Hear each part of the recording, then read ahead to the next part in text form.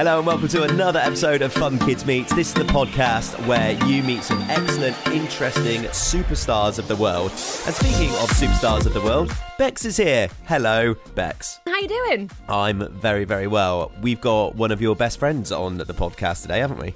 Oh my goodness, I speak to this person genuinely more than I speak to some members of my family. It is comedian, actor, author, legend, Fun Kids friend, Ben Miller. Ben Miller. Tell us some of the things we would have recognised Ben Miller from. Oh my god, he's one of those people that's just in loads and loads of stuff. Like, it's really hard to actually pinpoint. Your mum and dad might know him from Armstrong and Miller. He's a comedy double act. But kids will know him. He's written loads of kids' books now. He's actually getting quite prolific, I think. He's getting out there a lot, and he's doing he's just doing some really good work, Sean, because his books are brilliant. He's in the Johnny English films as well, isn't he?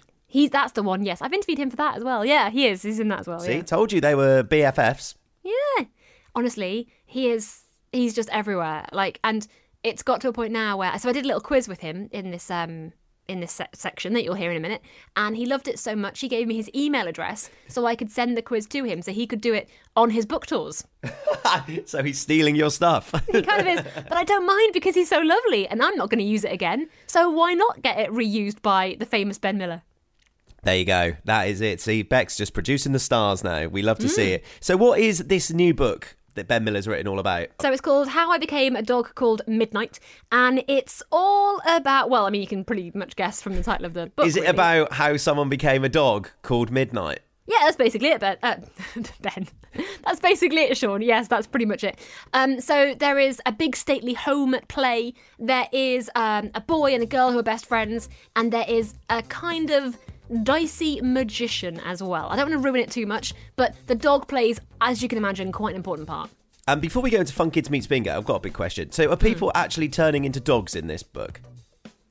Just one person in particular, and it's very important for the plot of the book, because that means that he can help to solve the problem of whether the magician is really a bad guy or not. And of course, that does mean, Sean, that the dog, Midnight, becomes a human boy, because they swap bodies. Oh, I didn't know it was a swap gimmick. See, now, I am intrigued at this now. This is what I want to know about these stories. I definitely want to find out what happens. So let's get into the Fun Kids Meets Bingo. This is where I guess ridiculous stuff that I think might be in the interview. Feel free to make your own guesses as well at home. One thing that I'm wondering what Ben Miller's going to tell you is, what would he do if he was a dog?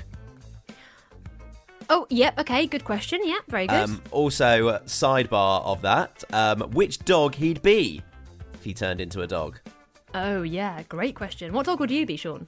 I'd be like a little bulldog thing with little legs, just wobbling around, dribbling everywhere, but just having a nice time, just eating loads of food and being quite stinky. Yeah, all of those. Tick, tick, tick, tick. Yeah, I can see that. And finally, I'd like to know, if you and Ben were dogs together, what adventures are you getting up to? It's like a little dog double team. Well, you've basically written a brand new book then, haven't you? Well, I suppose we should probably listen to the interview to find out more. We should do. And if he doesn't answer that last question, then brace yourself, because that is what I'm going to be asking you once we've listened to Bex's chat with Ben Miller. I'm joined right now by, I think it's fair to say, friend of the show, Ben Miller. Hey, Ben. Yes. I say close friend of the show. That's what I say. Well, you know what? Not to name drop, but I will and I can. I was chatting to Dermot O'Leary recently about the graduation of how it works. And we were like, friend of the show, best friend of the show, housemate of the show. I think you must be up to family member of the show by now. Family member? Yes, absolutely. Yeah, family member of the show. I mean, if it was Christmas, we'd all be hanging out stockings together, wouldn't we? Yeah. We should probably talk about your book, which I have next to me. Yay, as if by magic. Whoa, look at that. Tell us about your book, Ben Miller. So I've been writing stories, as you know, for each of my three children. And now with this fourth book, I ran out of kids. Yeah, so, Jackson, Harrison and Lana, they've all been the main characters in my first three books. And then I have this amazing dog called Jet, huge thing, Black Russian Terrier, looks a bit like a man in a bear suit. And I thought, wouldn't it be great to write a story about our dog? And then Yeah, and then I love that film Freaky Friday. Do you know that film where the mother and daughter I know that film. Swap bodies, yeah. So I thought, wouldn't it be great to do a story, where a boy swaps bodies with a dog? And that's basically what happens here. So there's a boy called George. There's a dog called Midnight. The two of them drink from a magic fountain and they swap bodies. And then they discover that a dastardly crime is afoot, thanks to a villain called Clive, and they need to thwart Clive's crime together.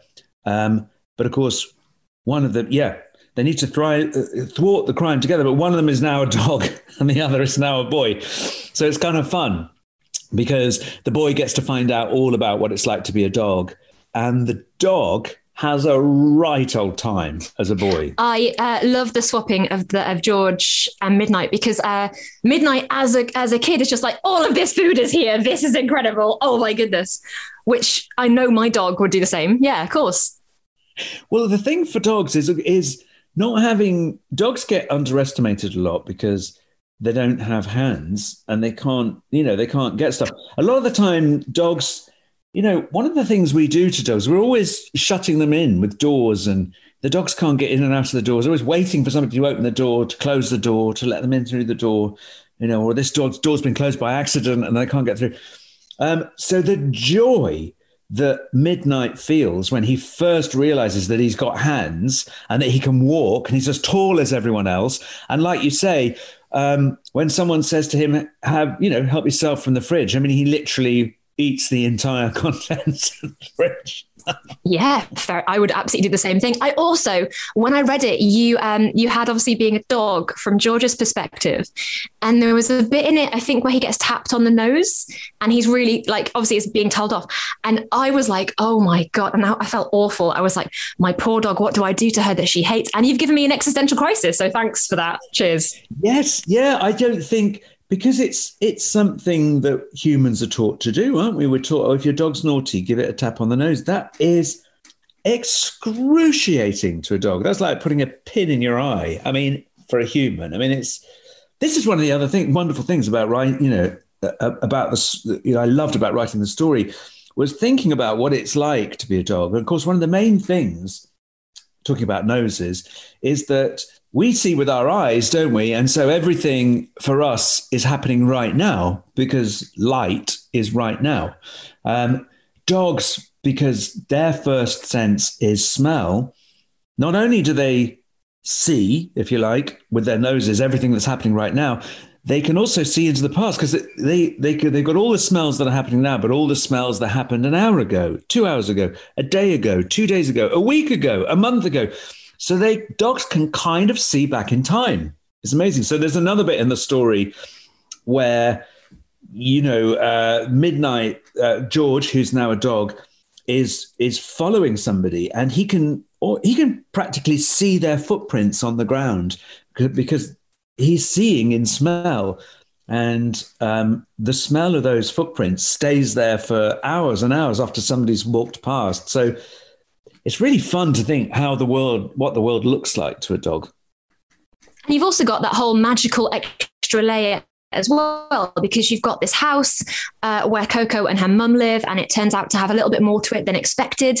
And it's got that extra magic bit as well of trying to save the day. Yeah, there are really sort of two families involved. There's George lives alone with his father, and his father is basically the sort of caretaker for an estate, for a big house with a lot of land, but it's sort of fallen into disrepair, this house. It's kind of fallen on hard times.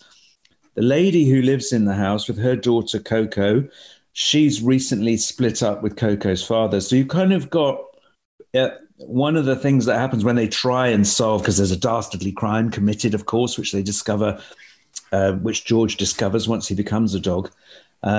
And in order to solve this dastardly crime, they've all got to work together. And you do, because of Midsummer, of course, you mention a little bit of Shakespeare and Midsummer Night's Dream. You kind of weave that in as well as a kind of teaser. Yes, yeah. I mean, for anybody who doesn't know about Midsummer Night's Dream, it's almost certainly one of Shakespeare's most famous plays. And it takes place over 3 nights in the middle of summer. And what Shakespeare says is there's a special magic that only happens over those 3 days in the middle of summer. And during those 3 days, well, there's a body swap. In Midsummer Night's Dream, a character called Bottom. Yes, I know.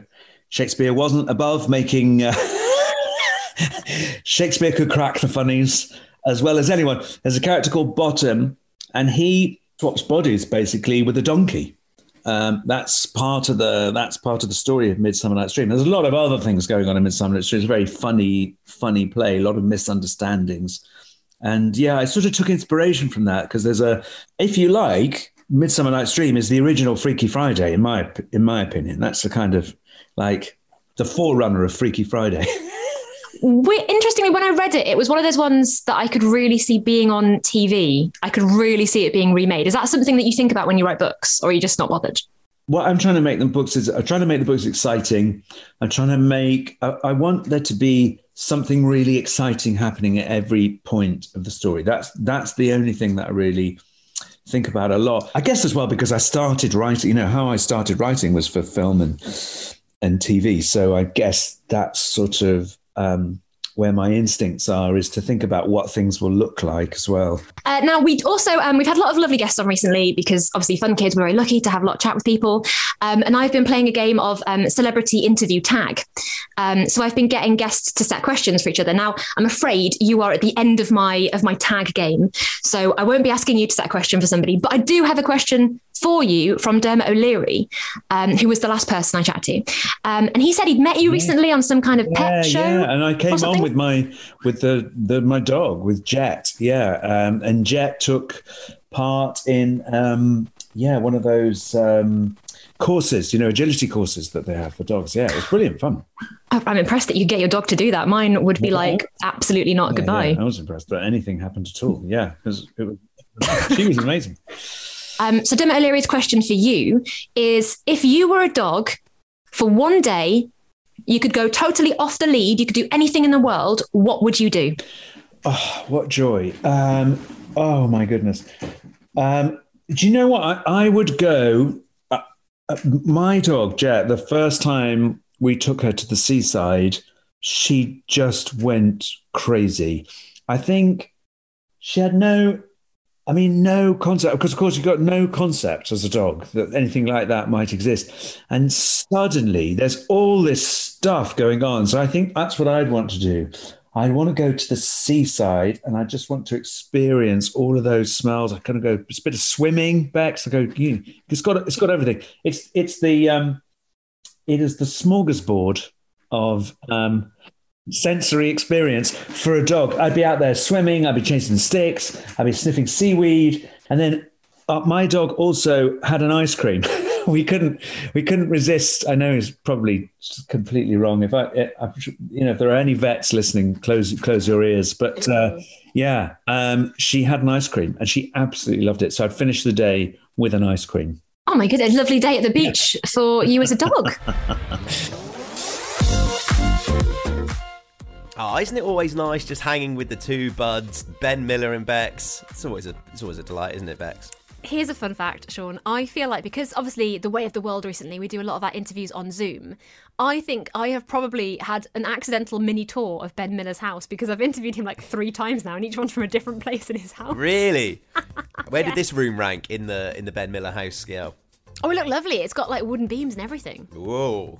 Yeah, very fancy. We love to see that. He was super nice, and honestly, like, any time I get to speak to Ben Miller is a joy because I love him and he's just so friendly and fun.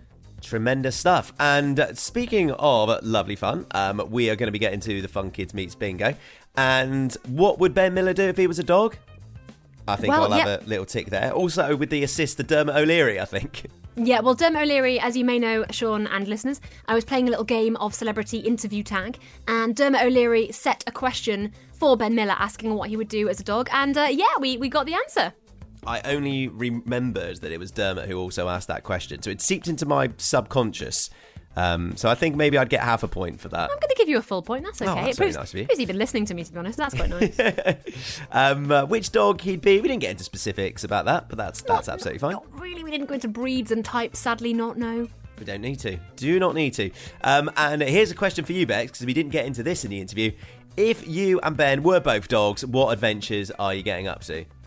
Yeah, I mean, this was the big question that I wish we had talked about, to be honest, Sean, because pretty big deal. I think if Ben and I were dogs together, we would solve crimes, to be honest, because... Crime-solving dogs, I like it. Crime-solving dog duo. I, in case you're wondering, would be a golden retriever. Big, kind of fluffy, blondish hair, like a bit dippy sometimes, like kind of just bumbles along. I know this, by the way, because my friend, whenever I call him, it comes up with a picture of a golden retriever. It's not a picture of me, it's a picture of a big golden retriever dog. So yeah, we'd solve crimes together, we'd go around the streets, we'd steal food, and in the way of stealing food, we'd also witness crimes and help to solve them. I love this. Solving and causing crime all at the same time. It's quite a niche thing to do, but I reckon me and Ben could pull it off. A lovable rogue pair of dogs. We love to see it. Thank you, Bex, for that. Thank you, Sean, for letting me talk to my heart's content. And big thanks to Ben Miller for chatting to us on Fun Kids. If you want to hear from more amazing, super cool people, then make sure you hit that follow or subscribe button on whatever you're listening to this podcast on today. And we will be back next week with more Fun Kids Meets. See you later. Bye.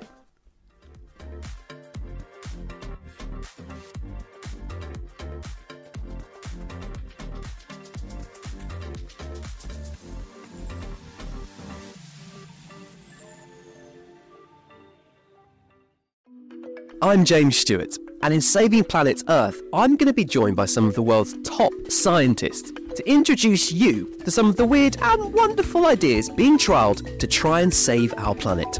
Led, of course, by your questions. Hi James, I know that climate change is affecting our oceans. Is there anything that's being done to look after it? And one of the solutions involves dolphin poo. This is Saving Planet Earth, available wherever you get your podcasts.